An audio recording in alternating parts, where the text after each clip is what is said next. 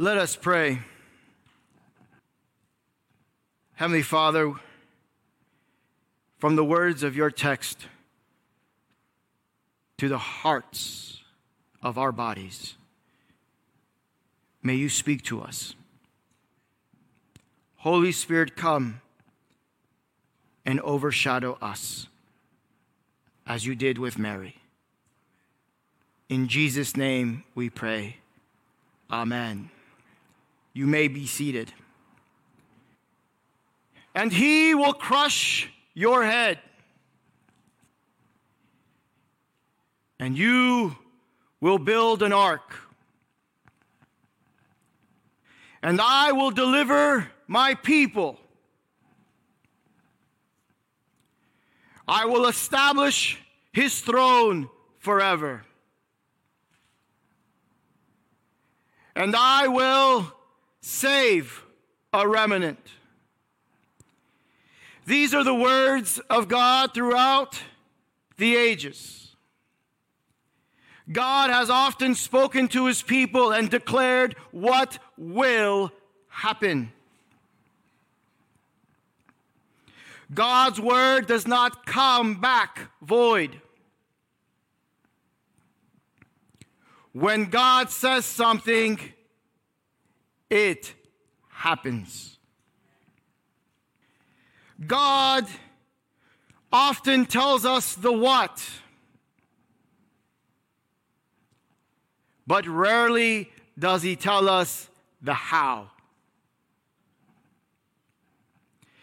God often tells us the what, but he rarely tells us the how.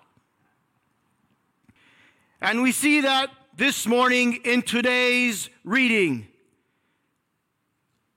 And as Father Jose said, those who dare to hear, let them open their ears to hear. You know who I envy most as I get older? Children. A child is one I envy. Honest. Because a child has something that I often lose track of. Simple faith. There's an innocence to a child. I speak of my own child, but you have children possibly. And when I speak to Sebastian, he believes in God. We pray, and he prays to Jesus. And when we look to Scripture at times, he doesn't question how. Because for him, all things are possible with God. He hasn't allowed the world to corrupt that innocent childlike faith that Jesus spoke of so often. No, as we get older and we get mature, we think those are things for children, too playful. We need to become adults and mature and think rationally and put childish things away. But I think we lose something. We seek intelligence and sophistication, but what God wants is a simple, basic, childlike faith. That doesn't mean we can't reason when those who don't believe and argue. No, there's a place for that. But for us who have declared, for us who have accepted that Jesus is Lord, we shall maintain and should maintain a childlike faith. When God says something in his holy word, we should believe it. The what, we should accept.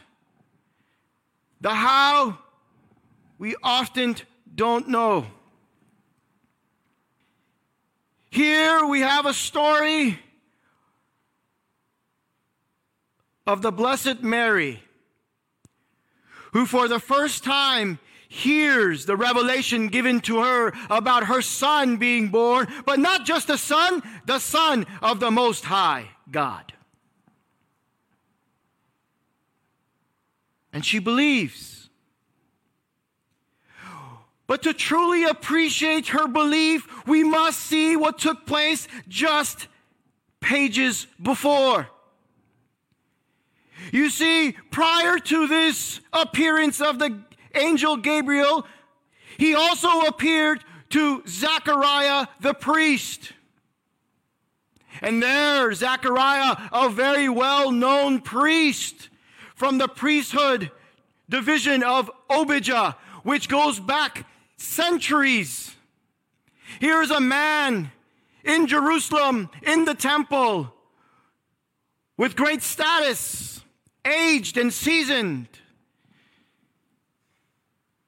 who, when he is told the Holy Spirit will come upon this child of him, his son, John, that his wife will bear, who is barren, he lacks faith. He questions Gabriel, how can this be? My wife, Elizabeth, she is in age. She is past that time, that period. How can she give birth to a child? And because of his lack of belief, he is mute for 9 months. And now you contrast that with this teenage girl, a virgin, must have been a teenage girl, an insignificant girl. No one knew her. She isn't connected to anyone. We know her father, Heli, but not to that extent. And she is in an insignificant place like Nazareth, not Jerusalem. She's in an insignificant place in a home, not the temple. Yet when she hears from the angel, she believes. Now you say, well, Father Asser, it says here that she questioned, how can this be? I'm a virgin. True. But once she is told that this will take place by the power of the Holy Spirit, she does not doubt. She believes. Contrast that to Zechariah. He was told that the Holy Spirit would be upon his child before he asked, how can this be? Here you have a young girl, insignificant in comparison to Zechariah and others, yet she has more faith than him. And here we also see in the shadow of Sarah, the wife of the father of our faith, Abraham, who, when she was told at her old age, at 90, that she would give birth, and through his offspring, her offspring, the nations would be blessed, she laughed. A 90-year-old woman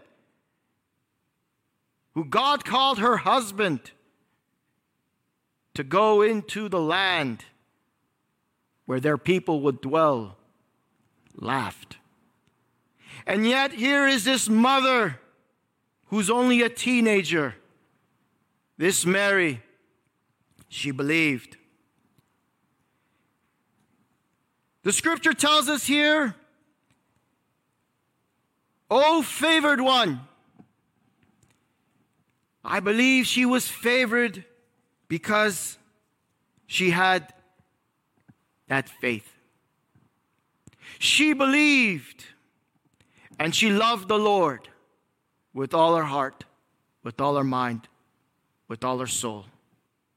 God would not choose someone to bear the Savior of the world if she did not love the Lord God.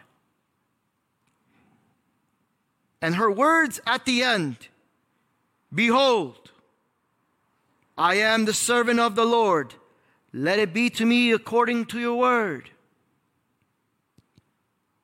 We find those words in the Garden of Gethsemane, where Jesus says to his Father, let it be, not my will, but yours. How many of us have that childlike faith?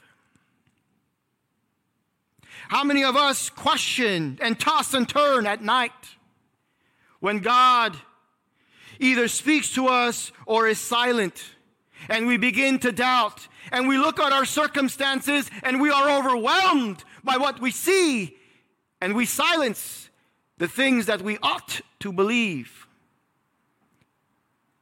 Here, Mary is told that her son will be great, yes, and that God will give him the throne of his father David, and that his kingdom will have no end. She is told the what about her son. What is he going to be? She believes. But she's not told how he's going to become king. I think the Lord here kept that mystery for many reasons, but first and foremost to a mother, a parent, who would want to know that their son would have to endure so much to become king. God comes to us with good news. He doesn't want to crush our spirit. He tells us the what. He doesn't tell us the how.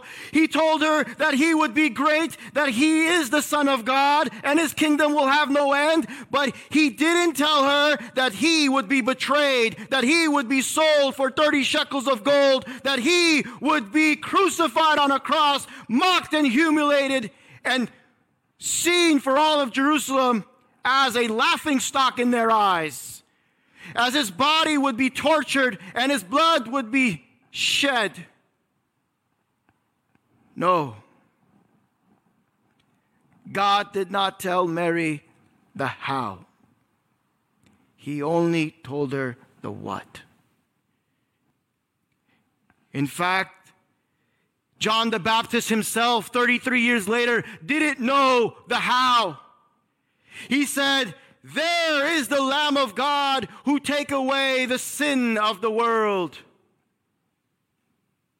But he too did not know how. It wasn't until that day on Caesarea Philippi when Jesus said, who do the people say that I am? And Peter eventually says, you are the Christ. And it is at that moment when Jesus himself, for the first time, reveals to his disciples, and very soon later, his mother will find out how he will become the King of Kings. For 33 years, it was kept a secret in the mind of God of how he would become king. But God's word is not void. In our lives, God tells us the same. He tells us, go and be. He doesn't tell us how that's going to take place. If you're just about to enter ministry, and Father Jose can think of this, go. You will become one of my priests and share my good news with those near and far. He doesn't tell us the how hard it's going to be, how much you have to endure, how taxing it will be on you. and possibly your family. Because if we're told the how, we might not just do the what. You see, God keeps much of that for our own benefit. He knows us better than ourselves. Go and get married. He puts that in your heart. He might not tell you how hard it will be. And that applies to anything in our lives. When God calls us and sends us somewhere and asks us to do something, and He says, I will be with you. Pursue that dream. Go to that school. Speak to that person. He doesn't tell us how it will play out. And here there's a mother. He doesn't want to crush her. The love a mother has for their child is beyond anything that we could relate with as men. But as a parent, we can understand. Or being a child, having a parent, their love for us. But Mary, this young teenage girl, believed. She believed. She believed like a young girl, a child, simple faith. How many of us believe in God? Right now, it's a very hard time to believe in good things. An Advent season that celebrates hope, peace, joy, and love in a time where there's so much turmoil, heaviness, death, sickness, division, unrest. How is it that we can believe in a good God, in a loving God, in a time such like this? As the angel Gabriel said, for nothing will be impossible with God. We will get past these days. We are also the favored ones of God. And the Holy Spirit has come upon us too. And if it hasn't yet, I ask you this morning to open up your heart and receive the Holy Spirit. And the Lord God, the God of the Most High, will overshadow you. And all things will be possible through Him. Him. No one else. And there is where you find love, true love, because love will endure. Our God loves us so much that He didn't even spare His one and only Son. And so if He has told you this day to go, to do, to believe, to pursue, go.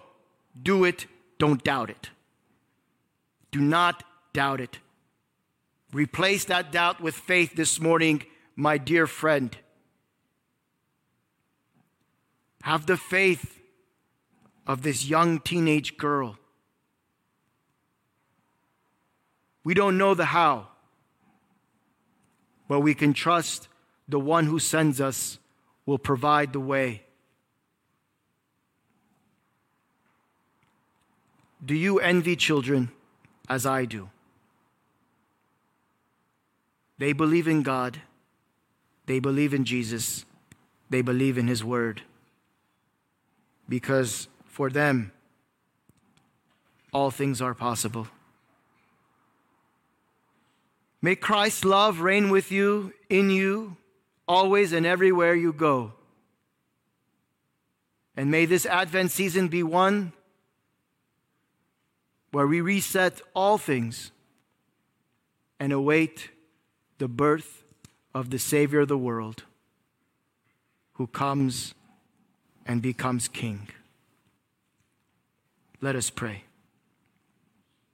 Heavenly Father, replace our doubt with faith. Thank you for keeping the how, but instruct us with what you ask us to do or become. And may we trust you, Lord, each step of the way. We pray this in Jesus' name. Amen.